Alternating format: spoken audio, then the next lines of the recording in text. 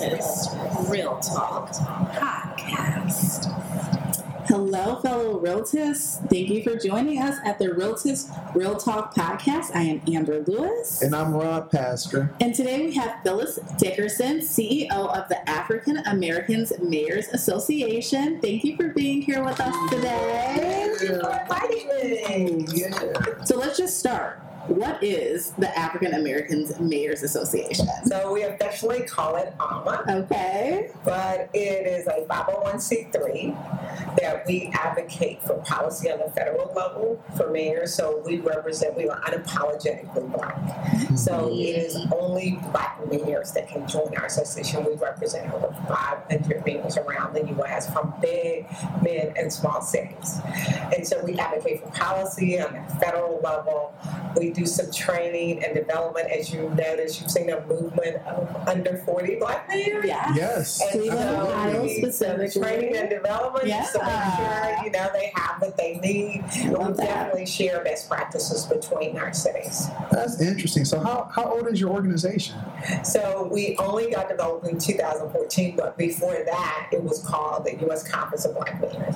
And before that, it was called the U.S. Conference of Southern Black Mayors. So back in the days when Congressman Benny Thompson was a mayor, he was a member of that. Back in the day when Mayor Jackson was around and Mary Berry were mayors, they were members of the U.S. Conference of Black Mayors.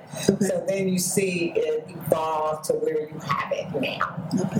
Oh, that's amazing. Because I have seen young Black mayors getting elected across the country. I mean, I have to kind of shout out Cleveland, Ohio, because we have Justin Bibb, who is under 40 and a young Black mayor. Cleveland. So we're representing. You have Mayor Johnson out of Milwaukee. You have St. Paul, Melvin Carter. You have Little Rock, Frank Scott. So you have this movement of young Black mayors. Regeneration. It's not just a moment, it is a movement. Yeah. 100%. That's interesting. So it's Toledo, from Toledo, Ohio. We have had 2 Black mayors. One was elected, 3. I take that back. 2 were elected and one, she was appointed because our mayor passed away. How does a young Black person balance the issues of the city as well as the issues of the Black community? So I always tell people, I'm a former mayor, chief of staff. So let me put on my chief of staff hat for a second. So my mayor was a white male. And for the most part, white men or Black male mayors don't hire Black female chief of staff. It's just an uncomfortable place. And so even when I was in that space, they would be like, what do you do for him? And I would be like, I'm the chief of staff. Why is that impossible, right? And so, but the balance of the weight of the job is heavier for a Black mayor because the expectation is different. Yes. We've experienced it. We've all been stopped by the police. I don't care if you're a male or female. We've all had those uncomfortable, situations there. I always tell this story about one of my friends. He called me one day and said, I want to know why they pick up the white folks' trash and didn't pick up mine. And I said, hold on. And he didn't know I was in the office with the mayor. And I said, Mayor, he wants to know, and I called his name, why did they pick up the white people's trash in his all-white neighborhood and not pick up his? Wow. And the mayor picks up the phone and said, man, is your coach being Black? And he said, yeah. And he said, well, he really don't like you. So they both laughed, right? And so it became, instead of a contentious moment, it became a laughable moment. And so the mayor said, well, what's your address? So the mayor's typing it in, gives him his address. He said, is your garbage can still in the corner? He said, yeah. And he said, okay. They'll be back picking up in 15 minutes, right? That's awesome. And so sometimes it is even perception. It's 9/10 of it. And so we go to church with each other. We go to the same grocery store. We grew up being Black. And so people, they're like, did you see me? And when we have Black mayors in this situation, they know they are seen. Yes. So, but they want the problems resolved even quicker. And there is no crystal ball. Right. I don't care if it's a black mayor or a white mayor. Right now, public safety is a number one issue, and so is mental health issue post-COVID. And so with that in mind, but they think it's a crystal ball. But if you are a bad parent that raised a child that is not responsible, how is that the mayor's fault? That's real. I mean, and so we have to be really honest with each other. And so what we have said, even from a public safety standpoint, we had a gun summit in New York with Eric Adams. And one of the things that I said was, we got to have a Mamie Till moment. So we are talking about these AR-15s, but we're not seeing what they're doing to our children. And so most people don't know, these parents are identifying their children by the shoes they have on or their clothing. That's hard. Which is just like a Mamie Till moment, because remember, it was his ring that his father gave him. Oh my goodness. That he was wearing, and so she knew that was her son. And so with that in mind, who will be Mamie? Because when we have the next mass shooting, you know what we'll see? Flowers, teddy bears, and the picture of what they look like before the shooting. But we will never see the devastation of their body. And that's big. Gun violence is running rampant. It is running rampant. And it's like, what other solutions? But they look to the mayor. I see on Facebook. Facebook is crazy when it comes to talking about mayors. What's the mayor doing about this? But it's like, what really can a mayor do? Right. And I always ask the person that asks me that, I said, what's your solution? What's your solution? When somebody walks in a church or school or grocery store or whatever, because I was in a city that had a mass shooting. I think we had 21 or 22, but we didn't have any loss of life. But it is a horrible feeling to get that call at 2 o'clock in the morning or even the middle of the day to say, we just had a mass shooting. Yeah. It's a horrible feeling as a mayor. Because more than likely, especially if they were all black, they probably know those people. They know somebody in the group. Right. Absolutely, 100%. So taking us to, I think, the Sheba report also for today. When I think about what we learned, we were at 50% and we've gone back to 45%. We know that we can affect a change and we have some calls of action for the future. What do you think are going to be kind of the nuggets that you take back to your association, share holistically with your mayors, and say, okay, how can we come up with a strategy to also be a voice of this change? So as it relates to home ownership, yes, right? Black home ownership specifically. So we just got a grant. Okay. That we're going to put together Economic Mobility Institute. We're piloting it with 9 cities that represent almost half of that population. So they are very big cities. Okay. So one of the pillars in the institute is home ownership. And so we are also going to teach the young people like you that when you inherit that property, don't necessarily sell it just because you don't want to live in it.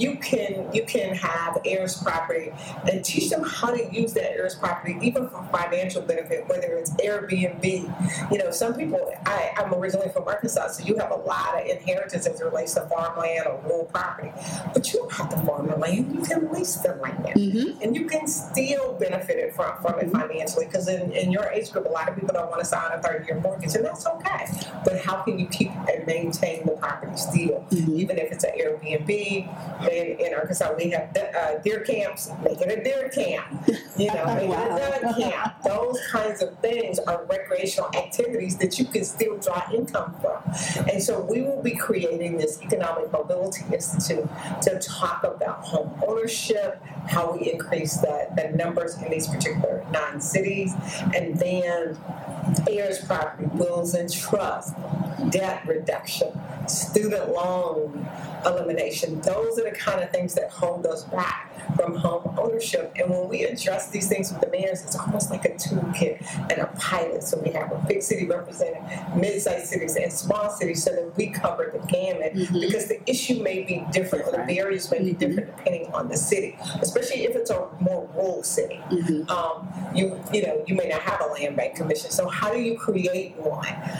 And those are the kind of conversations that are real conversations. You got to remember, if you're under, I'm almost 60 now, but if you're under 40 and you're a brand new mayor, you probably won because you're an activist doing Black Lives Matter and things like that. But what you have to remember at the end of the day, they don't have all the answers. They're coming in with just the knowledge they had from the campaign, right?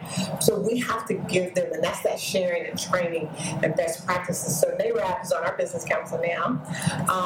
We are also advocating for our cities that we represent to put one NAREB member on each one of their land bank commissions, because then you bring a different voice to the table. Because not only is it imperative that you be on there, but you help us to institute policy. So like in certain cities, not only do you get to buy the property out of land bank, but you got 2 years to develop it. So you're not holding that property hostage. But there are other cities that these people just buy up the land and they don't do anything with it. In New York, they do some out of the box thinking because they're landlocked. Guess what? A lot of people didn't go back to church. Churches have the most property in New York. So guess what they're doing? They're having developers go in, buy the church, allow the church to still have space in the new development, and then create housing and retail on the top levels. Wow. That's a really big thing, specifically in Ohio and Toledo. Ohio is the land bank is I'm not going to say it's a point of contention, but I do see disparity in the fact that, all right, there's a process to the land bank, and the land bank has an application process. They do a background check. They want to know if you have what other properties you own, any back taxes. They want to see what you're going to do to the property, spell it out literally line by line, letter by letter, what you're going to do, how much you're going to spend, where you're getting the money from, who's going to do the work. And so it creates a situation where a lot of people can't get through that. So the land bank in one of our neighborhoods in Toledo, Ohio, is called the Junction neighborhood, which is majority Black. The land bank is the majority landowner in this neighborhood, but the people in the neighborhood aren't able to get through the process. But then you have people like the mayor saying, "Oh, invest in this neighborhood." It's like, what are we? Is this gentrification? It's gentrification, right. So, and we don't talk about it. And so until we get the right people at the table, then you can address what those issues are. Another issue that I just talked about on the panel that we don't address is gentrification. So it's nice that you come in and put a new development here, but you also just increase Mrs. Jones' property value by $80,000. So now her property taxes go up because you don't have her locked in at a certain age. There are cities where she is grandfathered in to her lower tax rate. So when you come in into this multi-million-dollar development, it doesn't affect her, but it does increase her property. Even though it does increase her property value, it works toward her benefit, which should always happen. But she should not have to struggle to pay her personal property taxes when she already paid her house off 30 years ago. Come on now. Yeah. Wow. I mean, that's real.